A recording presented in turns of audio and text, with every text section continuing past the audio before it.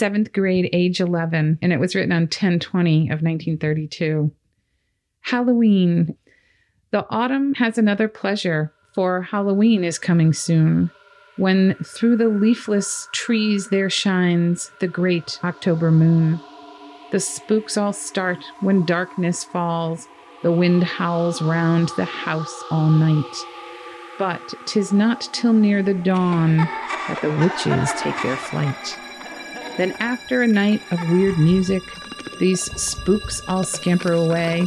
The witches and goblins and fairies go not to return for a year from that day.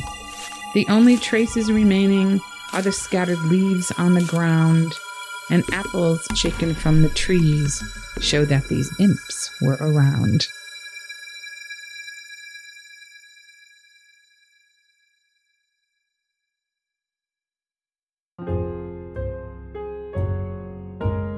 Mementos.